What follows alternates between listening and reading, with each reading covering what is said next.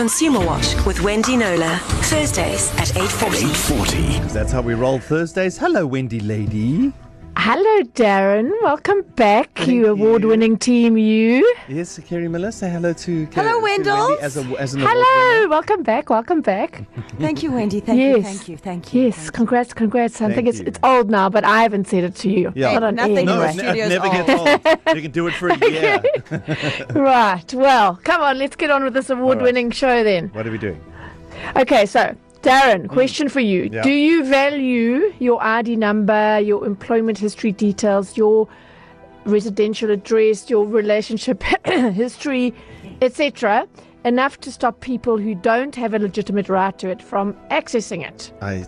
Yeah. I would imagine the answer is kind of yes. yes. But so here's the thing, though. We expect government and businesses to protect our data, and we've got POPIA, which is the Protection of Personal Information Act, finally should be signed into law after the election, I'm told, and then 12 months grace period, we'll have this wonderful bit of data protection legislation. But we have a responsibility as consumers to value our privacy, our data, our personal data enough to protect it, right? And the thing is that a lot of us actually don't get that. So I had a really interesting chat with Janine Nordia-Viljoen, who is the head of legal at the Credit Bureau TransUnion. We chatted just yesterday, I think it was. And she made the point that many people give away personal information for just a few free little trinkets. So she says they'll give out ID numbers and other personal information to enter competitions on social media. Who hasn't done that? To get free Wi-Fi, to download a free app. Yep.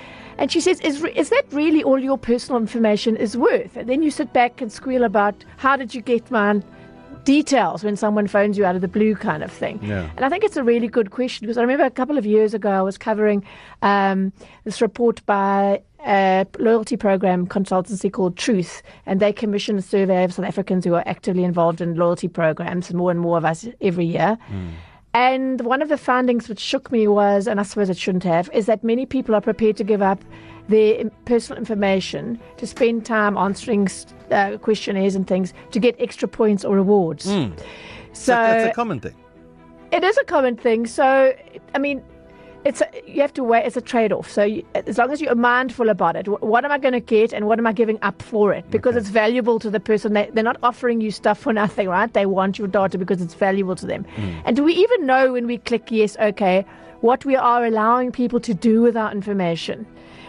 Probably not, because we don't actually read terms and conditions, right? We just know how to click on the box that you says just we scroll have. down, click. Get to what I want to get what I want. Yeah. It's a really, really bad idea. So find out what permissions you are giving up on your phone when you use certain apps, or what user agreements say about how your data will be used. I know that sounds really boring, but we're getting to an age now when we have to. I can't read the terms and Well- conditions with every single app. Well, then Wendy be Knowler. prepared to lose, Darren Okay. Moore. Okay. So I must admit, I've been guilty of signing up for free stuff without checking out what it's costing me and what I'm giving up myself. I was in Ireland just a couple of weeks ago with my US-based IT specialist sister, and I was signing up for every bit of free Wi-Fi I could.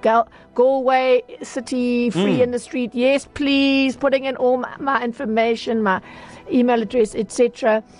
And my sister was absolutely appalled. She thought I was insane. She says, "Who does that? You don't give up that information." And I said, "Well, when you're paying what South Africans pay for data, maybe you do," kind of thing. So it's as I say, it's just to be mindful about what you're doing and work out whether it's worth it for you. So. The other thing people do all the time is we give out our ID numbers when we're asked for it. Lots of people, without even questioning it, go in to visit a company, fill in this form, right? What's your ID number? They've got no business knowing that.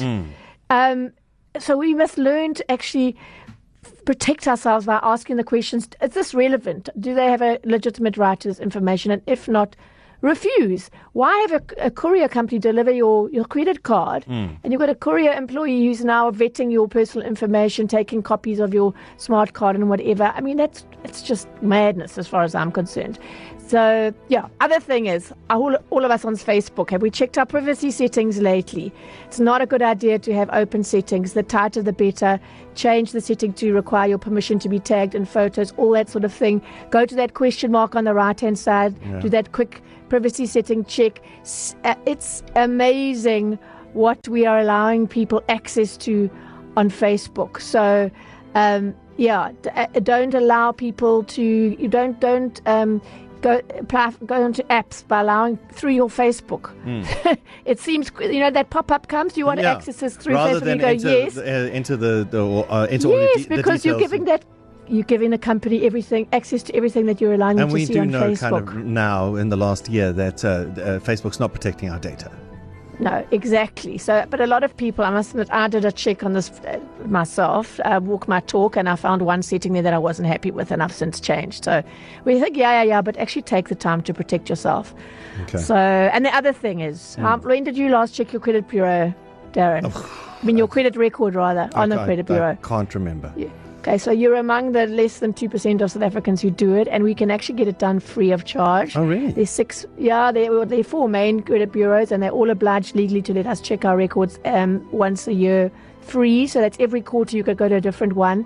And I mean, talk about protecting our data. Do we even know what our data is? If we don't know what's on our credit record, how do we know what people are seeing there and whether they've got a right to see it? So okay, I didn't think little chat about, there are lots of campaigns around know your HIV status, your blood all type. The rest. We should know your blood type, but a lot of us don't. One way to find out is to go and be a blood donor. That's another show. Yep. But know your credit status.